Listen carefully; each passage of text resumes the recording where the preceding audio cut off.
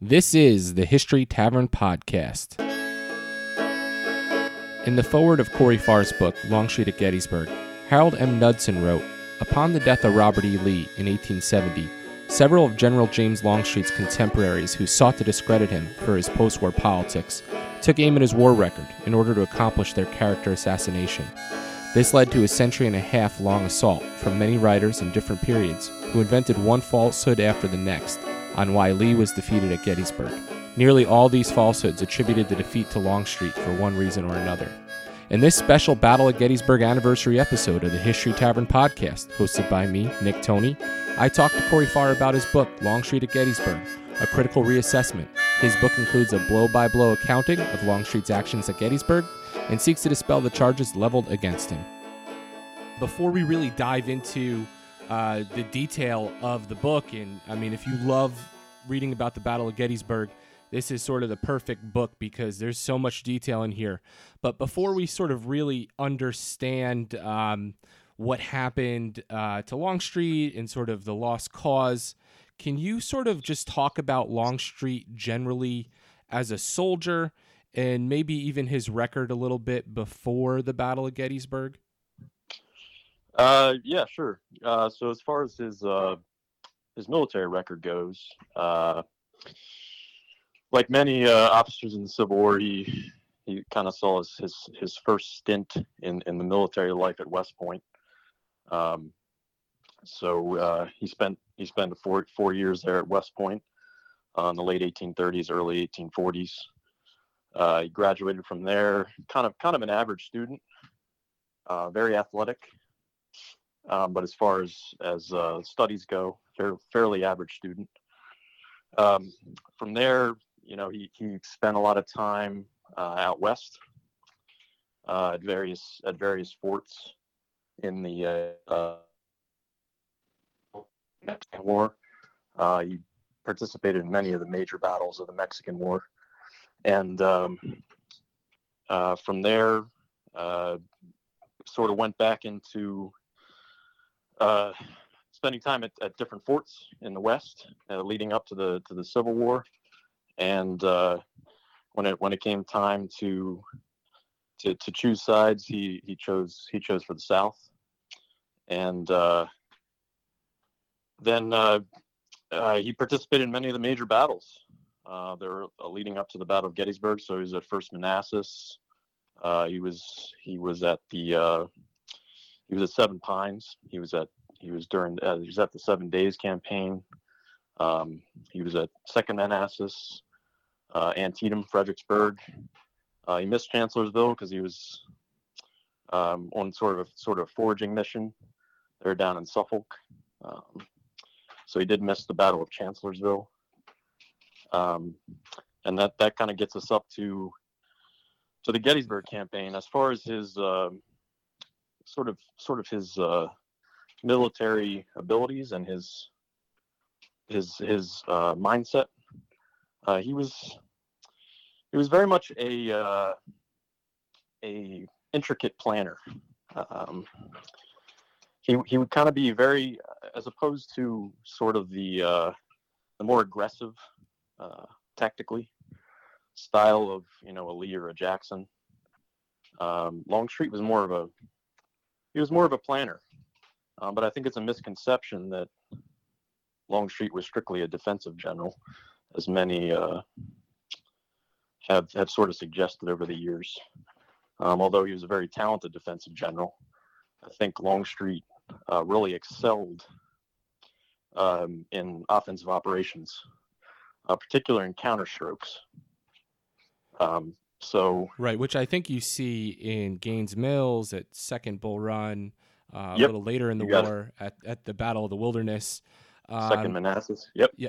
So can you sort of, and again, I mean, he gets a rap, and this is your whole book is about this rap that he was that many lost cause writers and many historians sort of promoted over the years, that he was sort of a weak or overly conservative. But can you talk about his sort of style especially in contrast to Lee? I know you spent some time in the book talking about how they sort of offset each other, and then also a little bit about their relationship. Yes. So as I was saying, Lee was more in the style of a Jackson, very offensive minded. Longstreet was more cautious. He took some time to kind of take a look at the situation and weigh the options. And as you just said, and as I note in the book, I think Lee appreciated that. Their kind of tactical mindset sort of balanced each other, and also they had a very close personal relationship. So Lee often marched with Longstreet. He often camped with Longstreet. They were had a very close relationship. A lot of the staff officers and other officers noted this and saw this. There's great descriptions from Arthur Fremantle leading up to the Gettysburg campaign, the beginning of the Gettysburg campaign, and also from several of Longstreet's aides like Gorey and Sorrell, who talk at length about sort of the very close personal relationship between Lee and Longstreet. And I think one of the best sort of counter arguments to the whole anti-Longstreet argument as it relates to the Gettysburg campaign is that close relationship continued even after the Battle of Gettysburg. Exactly. So you have to kind of question, if Longstreet was so sulky and insubordinate and did all these things to actively thwart Robert E. Lee at the Battle of Gettysburg, why did Lee continue to trust and have a very close personal relationship with James Longstreet after the Battle of Gettysburg? Because Lee never suffered subordinates that he sort of couldn't put his trust into. I think you see that after the 7 Days campaign. He sort of cashiered a lot of his direct subordinates immediately after the 7 Days campaign. And, Lee didn't, after the Gettysburg campaign, Lee didn't want Longstreet to go west. There's some very heartfelt correspondence that was traded back and forth between Longstreet and Lee after the Battle of Gettysburg. And after Longstreet had a significant role at the Battle of Chickamauga, Lee wrote Longstreet a heartfelt letter and said, essentially, I heard about your great success at the Battle of Chickamauga. Finish your work before you and return to me. Yeah. So this isn't a man who's in Lee who was wanting to get rid of Longstreet right after the Battle of Gettysburg.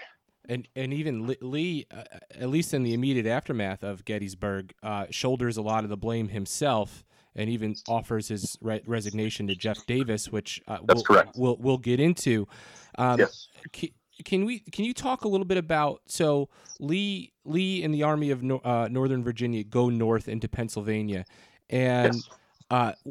What is Lee looking to accomplish as opposed to what Longstreet is hoping to accomplish? So in part, they're trying to free Virginia from a lot of the sort of the wartime destruction. A lot of the at this point, Virginia is pretty much banged up from the war. You've had several campaigns come through there in the early years of the war, and so part of it is they're looking to go north for to sort of give Virginia a break and gather supplies, etc. But the main the main thrust of the campaign is to once again try to achieve some sort of strategic victory north of Virginia, so into Maryland and Pennsylvania, some kind of victory that's really going to bear some sort of strategic fruits. And so this gets into a lot of sort of the conferences and meetings that were held between Lee and Longstreet in May 1863 in Richmond. And initially, Longstreet actually he's actually talking about a strategic plan to link up with several of the Confederate armies further in the west, so with with Bragg and Johnston, and head up into Kentucky. It was called the Kentucky Invasion Plan, to sort of get Ulysses S. Grant's attention away from Vicksburg. And Longstreet believed that if you sort of concentrated his corps with several of the Western armies, that would distract Ulysses S. Grant and potentially get the Federals to split their forces and perhaps go against that concentrated Confederate force into Kentucky. Lee does not want to split his army. Lee does not want Longstreet going west. He has offensive plans once again, as he did in the fall of 1862, to head north into Maryland and Pennsylvania. Once Lee makes that apparent to Longstreet is on board. Longstreet is on board strategically. There's a difference between tactical discussion and strategic discussion.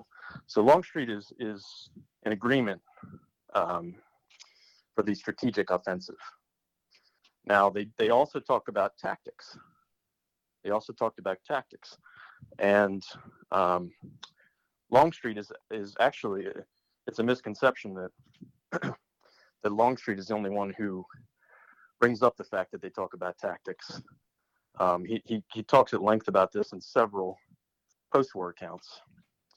But you also see confirmation of this even in Robert E. Lee's after-battle reports, and also some of Lee's key aides, like Walter Taylor, and I note this in the book, where the Confederates were looking to go on the strategic offensive into Maryland, Pennsylvania, perhaps the goal being Harrisburg, to get up into that area. But the tactical goal was to force the Federals to attack the Confederates in position. So get the Federals in a position where the Confederates could really land a significant strategic victory. And Longstreet and Lee, and it's once again confirmed through several other accounts like Lee's after-battle report, Walter Taylor's writings, and some others, that they were looking for a battle where the Confederates would be more on the defensive, find good ground, and be on the defensive and force the Federals to attack them. Right. So it's late June, and you spend some time in your book talking about, I mean, of course, whenever you talk about Gettysburg, you have to talk about Jeb Stuart. And I think that many historians and many people in general would agree that one of the biggest failures or reason for failure was the not knowing the whereabouts of Jeb Stuart and not having vital information and intelligence that he would have in terms of the size and location of the Federal Army. Yep. But you put that blame sort of squarely on Lee's shoulders. Can you talk about that? I mean, Lee sort of let Stuart do what he wanted to do. Is that correct? Yes, to a certain degree. I think that some of Lee's orders, sort of kind of the supplementary orders that I go into, and I note in the book about if Stuart was to run into some kind of hindrance in going further east, if he was to run into some kind of hindrance in that movement, that he was to then turn immediately north and sort of once again trail the Confederate Army up into Pennsylvania. Stuart does run into hindrance pretty much immediately, and unfortunately he continues his sort of roundabout path, which leads him pretty much out of the campaign, and he doesn't arrive into the battle until late on the second day, very late on the second day. But really the key thing to remember about this, particular issue, and the main point of that chapter that I have in the book is that, and it bleeds into other chapters as well, that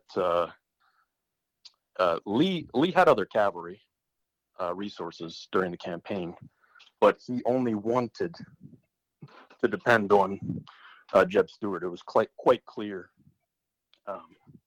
in a lot of the primary sources that I went through, and a lot of the statements that Lee sort of made on in the lead up to the battle, and also the first day and the second day, that he was looking to have Stuart's services there. They were very important to him, and he didn't have them.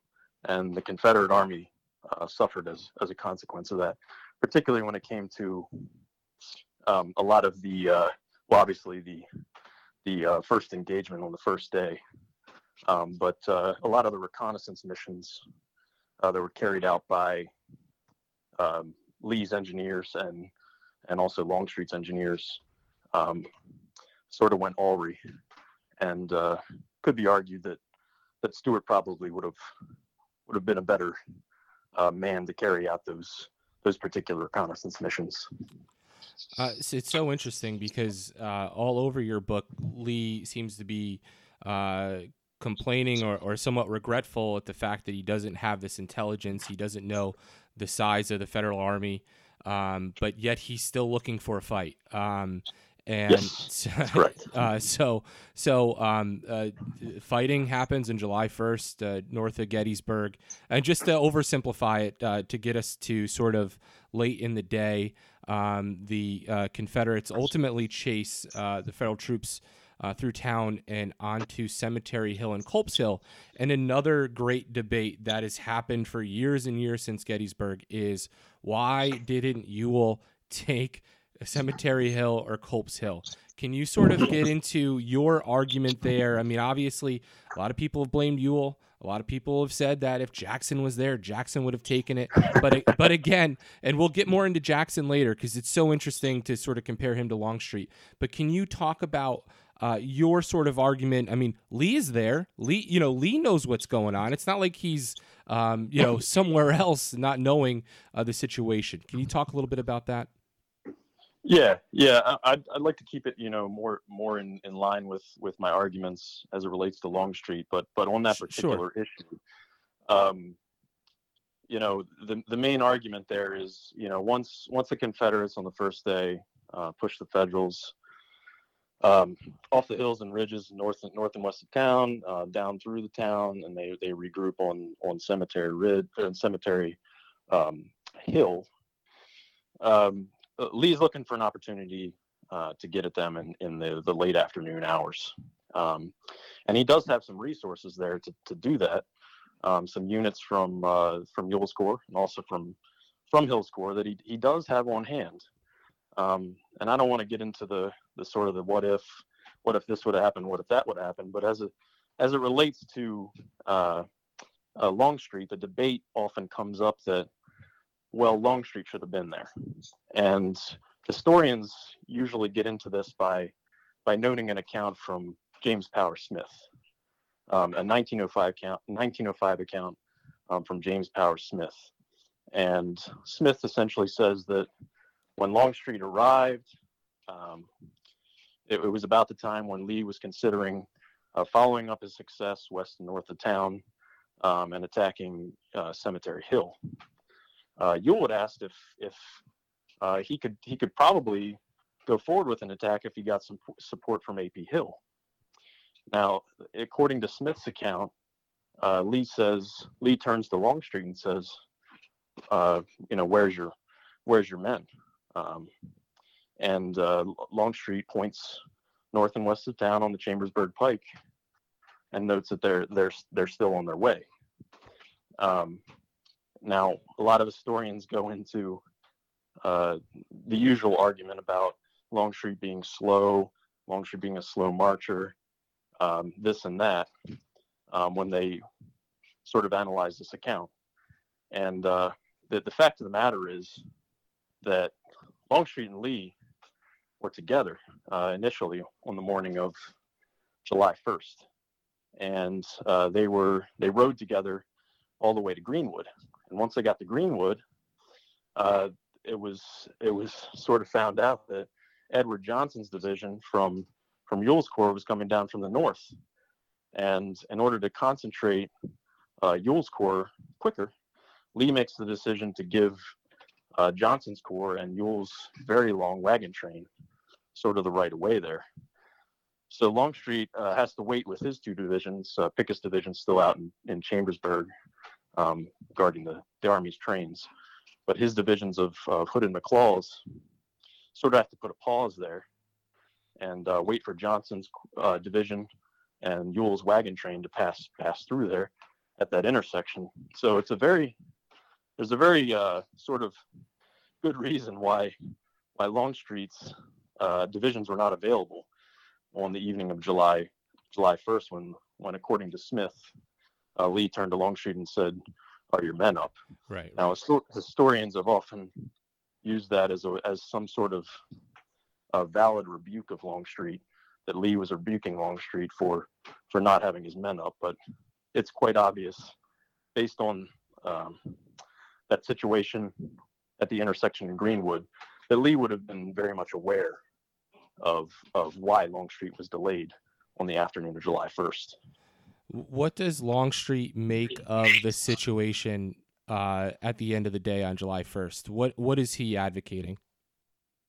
Yeah, so Longstreet arrives in the late afternoon hours, and pulls out his binoculars, takes a look at the situation with the Federals regrouping on Cemetery Hill, and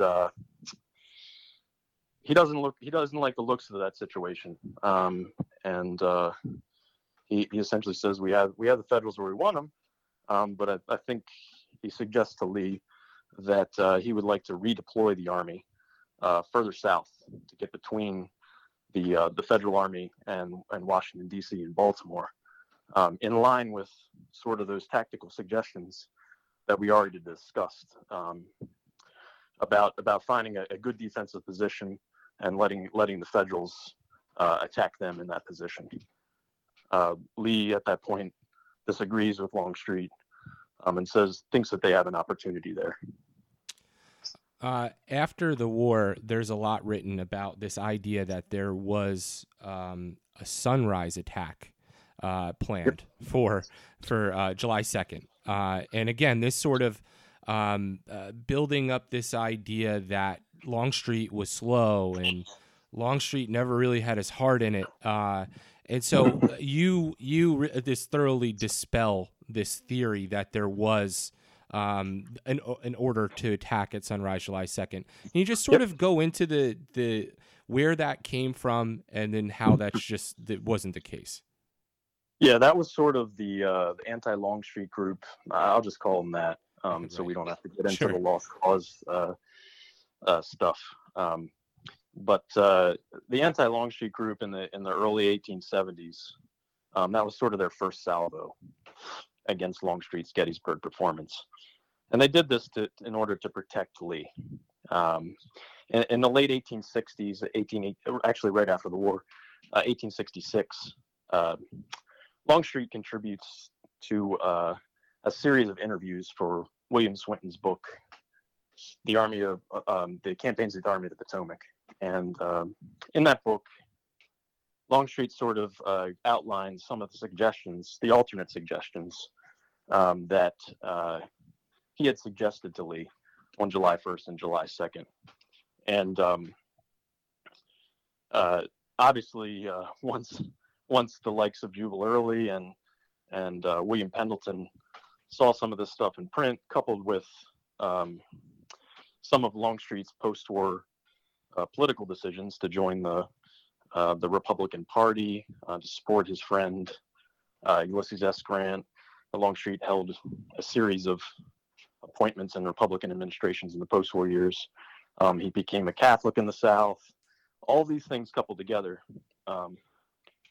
plus the fact that Jubal Early often talked about, and there's a direct quote on this, to the effect that his principal goal in the post-war years was to enshrine the military prowess of Robert E. Lee. So he was protecting Lee, essentially saying Lee never made a mistake, Lee never made a bad decision.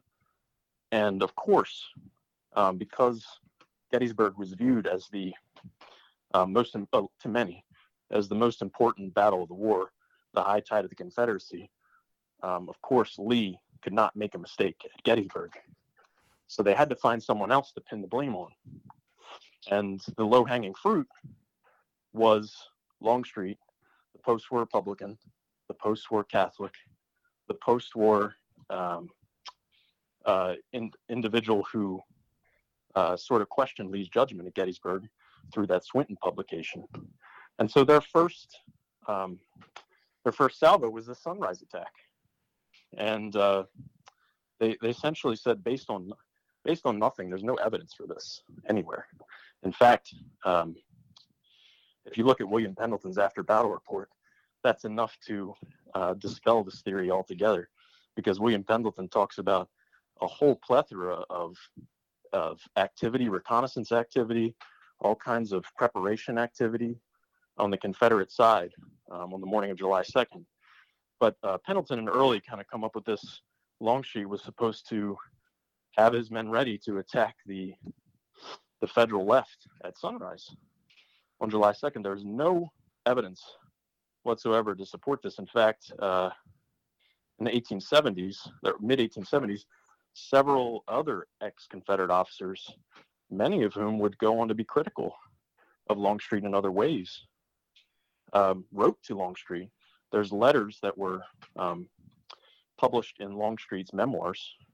They eventually were published, and they're from the likes of Walter Taylor, Armistead Long, a couple of Longstreet's aides who wrote to Longstreet saying, "We don't know what Early and Pendleton are talking about. We never heard of any such sunrise order." So this was entirely a fabrication in order to protect Lee and to pin the blame for some of the failures on the Confederate side on July 2nd on James Longstreet. And it's so interesting because you see throughout your book that, of course, again, Lost Cause writers sort of promoted this, and so many historians you know, we've all read our whole lives have sort of perpetuated this idea. Yes. And so, and I, towards the end, I'd like to get a little more into that because, you know, it must take a lot of courage to write a book like this. I mean, you know,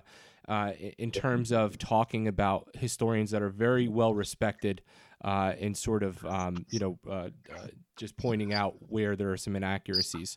So, yeah, I'd like to get into that if we could at some point. Absolutely.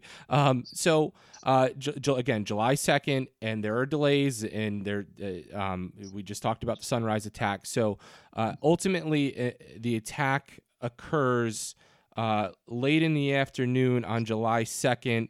And part of the delay, isn't this true? Part of the delay is, again, that Lee really doesn't have an understanding of where the federal position is. Can you sort of get into that a little bit and then talk about the attack and what actually occurs? Because it's a pretty successful attack, you argue. Yes, ultimately. Yeah, I love this topic because this is one that gets sort of misinterpreted and harped on in so many debates and Civil War forums, et cetera. Wherever you go, you run into this argument. I like to start with, because this whole thing is kind of an onion, and you have to peel it back layer by layer. But what I really love to start with people on when it comes to Longstreet and July 2nd is you have to start with the time, 11 a.m. And 11 a.m.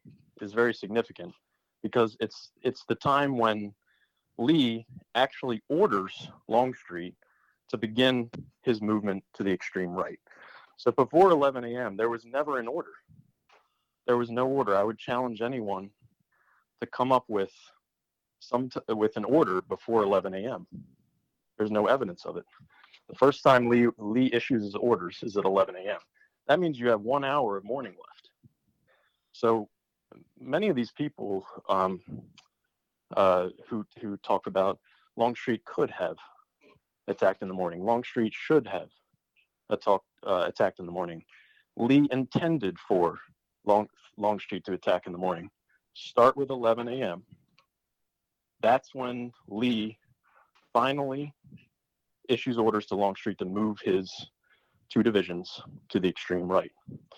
Now, there's other things there's reasons why it didn't happen until 11 a.m. This order wasn't issued. And the main thing is that Lee was actually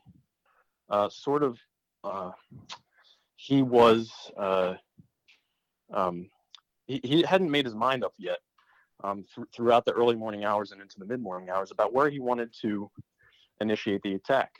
And also, if he wanted to keep Ewell's Corps where it was located north and northeast of Cemetery Hill. He never liked the position that Ewell's Corps occupied. There's significant evidence, and a lot of the things that Lee said, and I go into that in my book, in the overnight hours of July 1st and well into the morning hours of July 2nd, up until about the 10 a.m. hour, Lee never liked Ewell's position.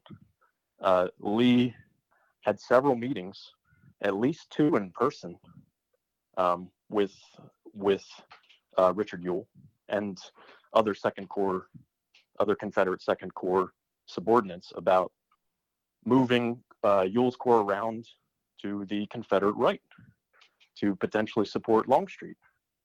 Or there's even an account of one of Ewell's aides, George Campbell Brown, where Lee says, I haven't decided if I'm going to fight a battle here yet. This is the overnight hours of July 3rd, and he's talking to Brown and saying, I haven't decided yet. Blank. In line with what Longstreet had suggested in the late afternoon, early evening hours of July 1st. So you have all this about Ewell. Didn't like Ewell's position, potentially moving him around behind Longstreet, maybe something else. He also considers initiating the July 2nd attack with Ewell and not Longstreet. And Lee sends 2 of his staff officers, Charles Marshall and Charles Venable, over to Ewell in the overnight hours of July 1st and in the morning of July 2nd to kind of flesh out if there was a possibility on Ewell's front to initiate an attack from there instead of on Longstreet's front. So you have that. It's not until Lee returns from Ewell's front in one of those in-person meetings that I just talked about that he comes to Longstreet and he says, it's time to move. This is 11 a.m. Now, at 11 a.m., now Longstreet is still missing Evander Law's brigade of Hood's division. They were in New Guilford, 24 miles from Gettysburg, on picket duty. And so Longstreet, realizing he doesn't have Pickett's division, they're in Chambersburg. They're on their way to Gettysburg at this point, but they're not going to be here in time. So Longstreet requests that he wait for the arrival of Law's brigade before the First Corps moves to the right. Lee consents to this. So once again, we have Lee issuing orders at 11 a.m., and we have Lee giving consent to delay the movement yet again. Now you're out to the 11:45, perhaps 12 noon. But wait, that's not it. Now we also have the issue of ongoing reconnaissance activity. So you have the early morning reconnaissance carried out by Samuel Johnston and a couple others. But that particular reconnaissance, which is the one that most historians talk about, it was to find sort of the basic contours of the federal position. Now, there were additional reconnaissance activities in the morning of July 2nd to find things such as a concealed route to the right. Johnston is involved with this reconnaissance as well. Captain Samuel Johnston, one of Lee's engineers, is tasked with trying to find a concealed route for Longstreet's divisions to the extreme right. Take a look at Lafayette McLaw's writings. in the post-war years. Very important source, Lafayette McLaws' writings. And McLaws points to the fact that Johnston came to him, and McLaws even says it's 1 p.m. at this point. Johnston came to him and said he's ready to conduct his division on the march. And McLaws also calls this whole concealed route, this whole concealed march idea that Lee imposes on Longstreet's divisions as a, quote, millstone around Longstreet's neck. So you have the 11 a.m. order, you have the delay with Law's brigade, and you have the concealed route orders. You're well into the early afternoon hours by this point. And all of these things came about at either emanated from Lee, came about through Lee, or he gave his consent for them. So that's how we get out to the early afternoon hours. You can forget the morning hours. You're out to the early afternoon hours by this point. Right. And so the Longstreet is on the move, and the plan is to attack the Federal left. Lee, I think the initial plan is to attack moving up the Emmitsburg Road. Correct. When Lee makes that order, there's nobody there. Correct. It's only after that Dan Sickles decides to move his corps into the Peach Orchard and take a line that runs basically, I think, from the Peach Orchard into the wheat field around Devil's Den. And can you just sort of talk generally, again, a lot of people look at day 2 from the Confederate perspective and see it largely as a failure. They didn't get Little Round Top. Little Round Top looms large, particularly in popular history. But Longstreet does capture the Peach Orchard. He does capture Devil's Den. And it's only until and you say this in your book, until he starts moving into what should have been A.P. Hill's sector of the field that he's somewhat, he sort of runs out of steam. Yep, exactly. You made a lot of great points there. I think it's very important for students of the war to understand that Lee's orders on July 2nd were to attack up the Emmitsburg Road. Notice Little Round Top is well off from the Emmitsburg Road. Little Round Top really never entered into Lee's attack objectives on July 2nd. That battle, as much bravery and courage and bloodshed that happened up there on Little Round Top, it was never really in the main attack objectives of Robert E. Lee on July 2nd. The first attack objective, and you can take a look at Robert E. Lee's after battle reports to confirm these things. Lee talks about his first objective is the Peach Orchard. And he wants to use that as an artillery platform to then gain Cemetery Ridge. And the ultimate objective is Cemetery Hill. That's why you have this order to attack up the Emmitsburg Road. A lot of people don't realize this, but the attack orientation of McLaws and Hood's divisions on July 2nd, initially, you would have had McLaws and Hood at 90-degree angles to the Emmitsburg Road. They would have been pretty much completely perpendicular to the Emmitsburg Road, facing Cemetery Hill, because that was based on the intelligence that Lee was given in the lead up to the attack on July 2nd through his engineer and other engineers, Samuel Johnston, that the Federal left flank rested just to the left of Cemetery Hill, perhaps near Ziegler's Grove or the high watermark. But that was where Lee had his sights, up the Emmitsburg Road towards Cemetery Hill. So I think it's very important for students of the war to keep that in mind when they're studying and reading about the second day.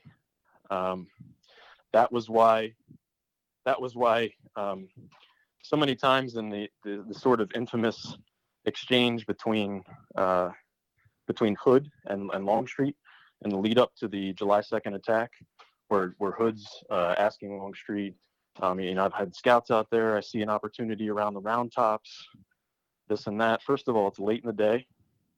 It's late in the day at this point. It's, the 4 o'clock hour. And Hood's just asking to take his division around the Round Tops. Where's that going to leave McClaw's division?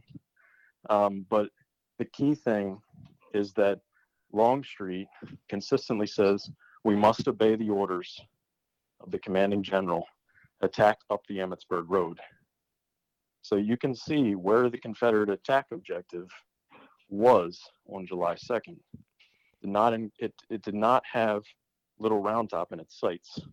It was Peach Orchard, Cemetery Ridge, Cemetery Hill. And in case, some people still want to buy into Longstreet's heart not being in the attack. I mean, it's some of the hardest fighting of the war. And Longstreet himself Longstreet, I think, plugs a gap at some point in the Peach Orchard. Yes. So I mean, it's just, yes. And again, these are some of the scenes that play out in your book. Yes, he actually leads Kershaw's brigade and also William Wofford's brigade into battle. It's incredible. So he certainly had his blood up, and at least by the time combat started, his whole heart was into the battle. And just to sort of, he wasn't a man who lacked bravery. I mean, he was wounded in the Mexican-American War. He was wounded later in the war at the Wilderness, and he was wounded after the war, which I'd like to ask you here in a few minutes. So the night of July 2nd, again, Longstreet is successful in capturing the Peach Orchard, the wheat field, Devil's Den. What does Lee do on the night of July 2nd? I mean, you point out that Meade on the other side, Meade's having a council of war. Meade's trying to get everybody that he can to sort of weigh in on what they should do. But what's Lee doing? Well, not too much as far as trying to get his principal subordinates together. There's no council of war. Now, a lot of folks say, well, that really wasn't Lee's modus operandi most of the time, but I think Lee, above anyone, knew that he had two new corps commanders under his command. After the reorganization from Jackson's wing, you had A.P. Hill and Ewell, two new corps commanders, and I think Lee. I don't think Lee was completely happy with the results of the second day, particularly when it came to concert of action between corps. So it probably would have been helpful for the three corps commanders, Longstreet, Hill, and Ewell, to get together with Lee on the evening of July 2nd. And sort of talk through some of the options they might potentially have. Lee was certainly committed. He talks about in his after battle report about the battle plan for July 3rd he uses the word unchanged from July 2nd. So we know that Lee still had his sights set on continuing the offensive on July 3rd. It was just a matter of how he was going to continue the offensive. But this word unchanged, and coupled with the 4:30 a.m. meeting between Lee and Longstreet on the slopes of Seminary Ridge, this very infamous early morning meeting on the morning of July 3rd between Lee and Longstreet, Lee comes to Longstreet with a plan. And the plan essentially is to use Hood and McClaw's divisions yet again to attack the Federal left center, with Pickett supporting. That is the first plan that Lee comes to Longstreet with in the early morning hours of July 3rd. Longstreet pushes back on that plan and essentially says, he makes the argument that Hood and McLaws are the Army's right flank. If they happen to be repulsed, the Federals could certainly counterattack and get behind the Confederate Army and into their flank and rear. Lee accepts this counsel and immediately pivots to essentially what I guess was his alternate plan. And the alternate plan is what we get with what is now, most commonly known as Pickett's charge, the Pickett-Pettigrew-Trimble charge. So I think when it comes to talking about the third day and talking about plans for the third day, you kind of really have to key in on Lee's after battle report, where he talks about there being an unchanged battle plan, and also that really early morning 4:30 a.m. meeting between Lee and Longstreet, and what Lee initially brings to Longstreet as far as his initial plan goes. So Lee orders, again, what we now know as Pickett's charge, which, again, an oversimplification, but essentially you're going to attack the dead center of the Federal line, marching across 3/4 of a mile of field. And yep. The reason the reason that this might work, at least in Lee's mind, is because of the artillery and the plan to use the artillery. And something that's really interesting in your book that you see play out is this dynamic between Longstreet and E.P. Alexander. Yes. Can you talk a little bit about sort of their back and forth, and then how that sort of ended up turning into, again, what becomes Longstreet becoming a scapegoat? Yes. So the artillery plan, that was kind of, as far as supports go, that was pretty much Lee's main plan to support the Pickett-Pettigrew-Trimble infantry charge on July 3rd. So according to his after battle report, you have to look at his after battle reports. Lee talks about, and E.P. Alexander also talks about it. Longstreet talks about it.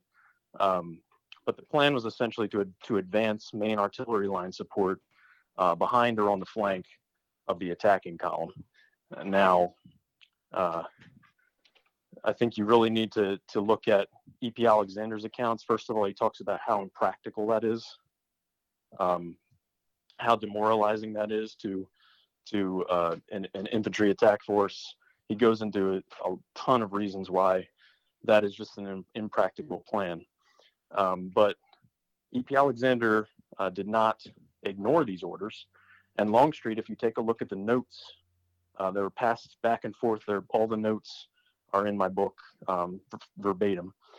If you take a look at a couple of notes from Longstreet to E.P. Alexander, he talks about making sure that we conserve enough ammunition for the infantry attack, and also to make sure that they had artillery available to push forward with the infantry. Now, E.P. Alexander does come up with a plan. It involves some mobile howitzers that he compiles together, and essentially what he was going to do was march them out or move them out in front of the infantry column, fire a few rounds in front of the infantry column toward the Federals, obviously, and then pull those howitzers back once the infantry passed through.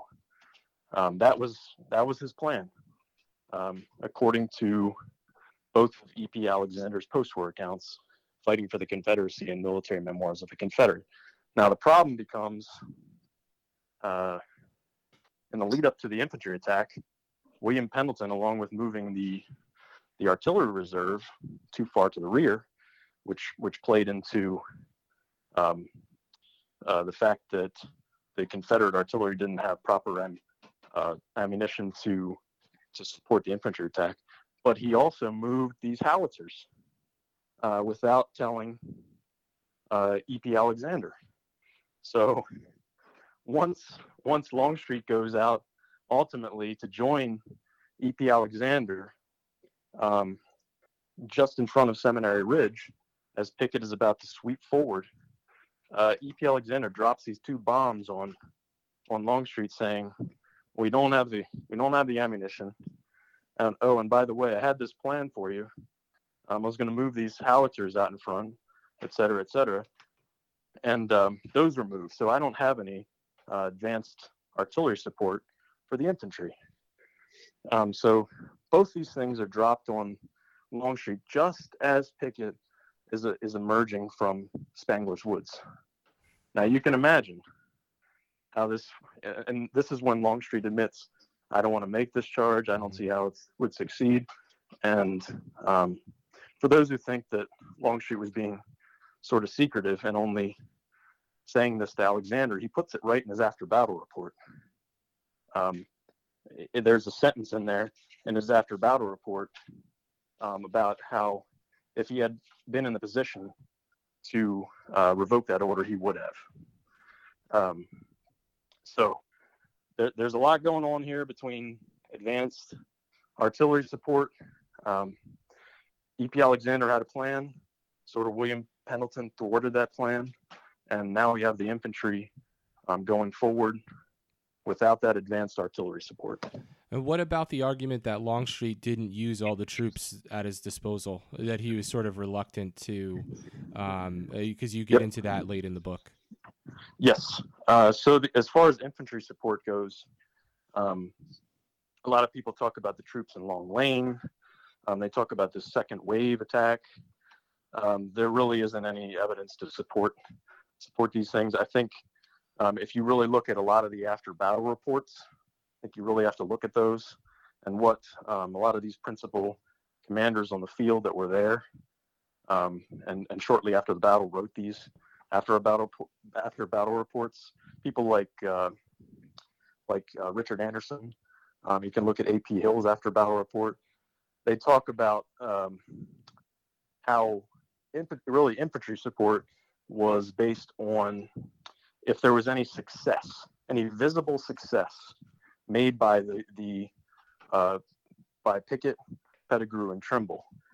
Now, I think you can take a look at. It would have been hard to I think make the case that Pickett, Pettigrew, and Trimble really had much of any success in their attempt to break Cemetery Ridge. You know, there was a couple handful of men, a couple dozen men from Armistead's brigade that made it, that breached the line there at the angle, but there really wasn't any significant success. Certainly, it wouldn't have been visible to the Confederate High Command, the Corps commanders, obviously the attack commander Longstreet, back on Seminary Ridge. So, like we said before, well, you know, the Pickett charge is not successful. I think it results in 7,500 casualties, I think, just on day 3 in the charge. Yep. And you know, in the immediate aftermath, Lee blames himself. He offers to resign. You know, some really, he says, "How can anybody have confidence in myself? I don't have confidence in my own self." After that, so just to touch on a few things and go back to a couple things before I let you go. You know, this is, like I said earlier, it's got to take a lot of courage to write a book like this. There are a lot of prominent historians that you sort of point out many inaccuracies. So can you just sort of talk generally about what it's like to write a book like this and possibly what some of the reaction was afterwards? Yeah. So, and I've said this before, I think in other interviews and other venues. I had nothing personal against any of these other historians. My goal with this book was to set the record straight based on a lot of gaps and a lot of inaccuracies that I was seeing between the primary source record and the secondary source record. A lot of source material was either overlooked, ignored, that perhaps did not fit with the traditional narrative of Longstreet's performance at Gettysburg.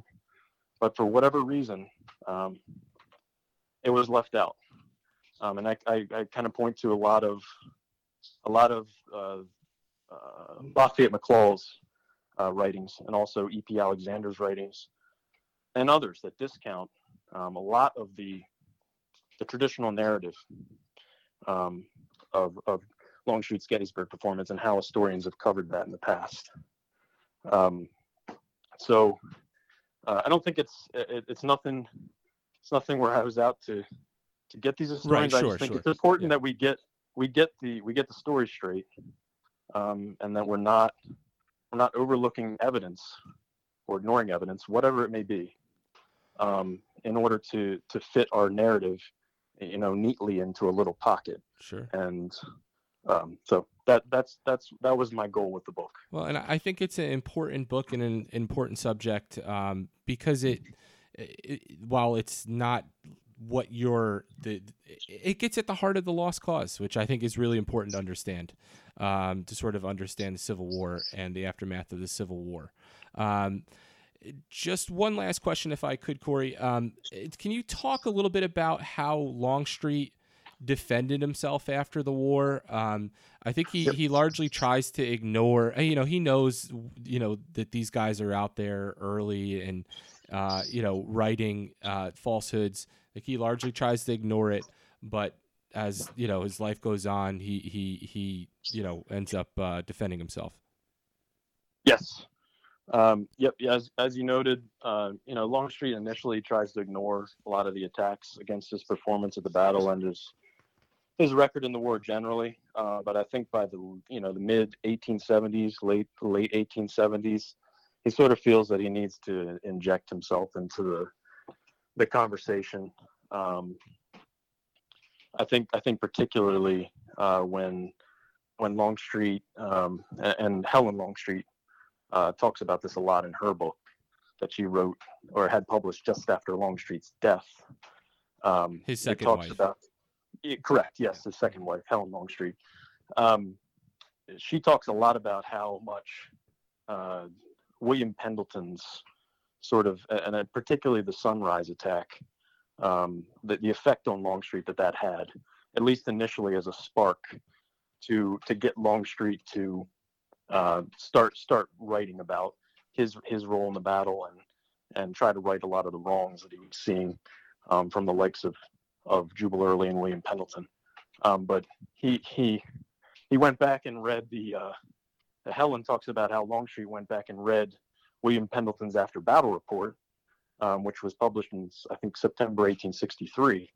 And Pendleton's talking about all this activity on the morning of July 2nd that the Confederate High Command was going through to get the men in position to be able to attack. And then he's seeing what Pendleton is now saying about him, in the press with this fabricated Sunrise attack theory.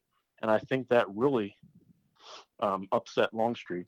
Now, I'm not going to say, and I've never said this, that Longstreet's accounts in the post-war years were 100% accurate. But I think that a lot of historians have sort of exaggerated, and I write about this in the book, the unreliability, as they see it, of Longstreet's writings. I think that is a vestige of the anti-Longstreet group of the post-war years, if you want to call them the Lost Cause group. Those who were seeking to defend Lee at all costs. They often talked about how you can't trust Longstreet's writings. You can't trust anything he says. That's a vestige of the anti-Longstreet group's argument of the post-war years, and unfortunately, that survived well into the 20th century and even up to the present day in many instances. And just to add one more thing, Corey, because I think it's so important to understanding Longstreet and sort of post-war in general and Reconstruction. as you mentioned before, Grant became a Republican. Grant endorsed his good friend Ulysses Grant. Longstreet gets a position he's essentially hired by Grant's administration, which made him a very easy target. But can you just touch quickly on it, because you do say it in the book? Why is why is Longstreet a Republican? Why does he become a Republican? I mean, he thinks about this very differently than a lot of other Southerners. Yeah, I think a quote from the infamous Daniel Sickles, that Longstreet was a rainbow of reconciliation. Longstreet very much believed in giving his all for the South during the war, but once the war was over, Longstreet was, and he wrote in the infamous newspaper articles of the late 1860s, the New Orleans Times and others, about how it was important to, now that the North had won a war, to come together and accept that result and try to move forward, even in the South, as best that the South can, for the South's benefit. He thought that it would be better for the South if they accepted the result of the war and reconciled with the North, as opposed to what many other ex-Confederates sort of were talking about in the post-war years, about continuing to sort of push up against the Union and continue the fight in the South's cause. The book is Longstreet at Gettysburg, A Critical Reassessment. And again, we were talking to Corey Farr. Corey, I want to thank you so much for doing this. It's a really phenomenal book. If Gettysburg is your thing, you got to read this one. There's a lot of great detail in it. And it's just, I think it's a really important topic. So, Corey, thank you so much for talking to me. Thanks a lot, Nick. I appreciate it. Thank you for listening to the History Tavern podcast, and thank you to Corey Farr. You can follow this podcast on iTunes, SoundCloud, Twitter, and Facebook.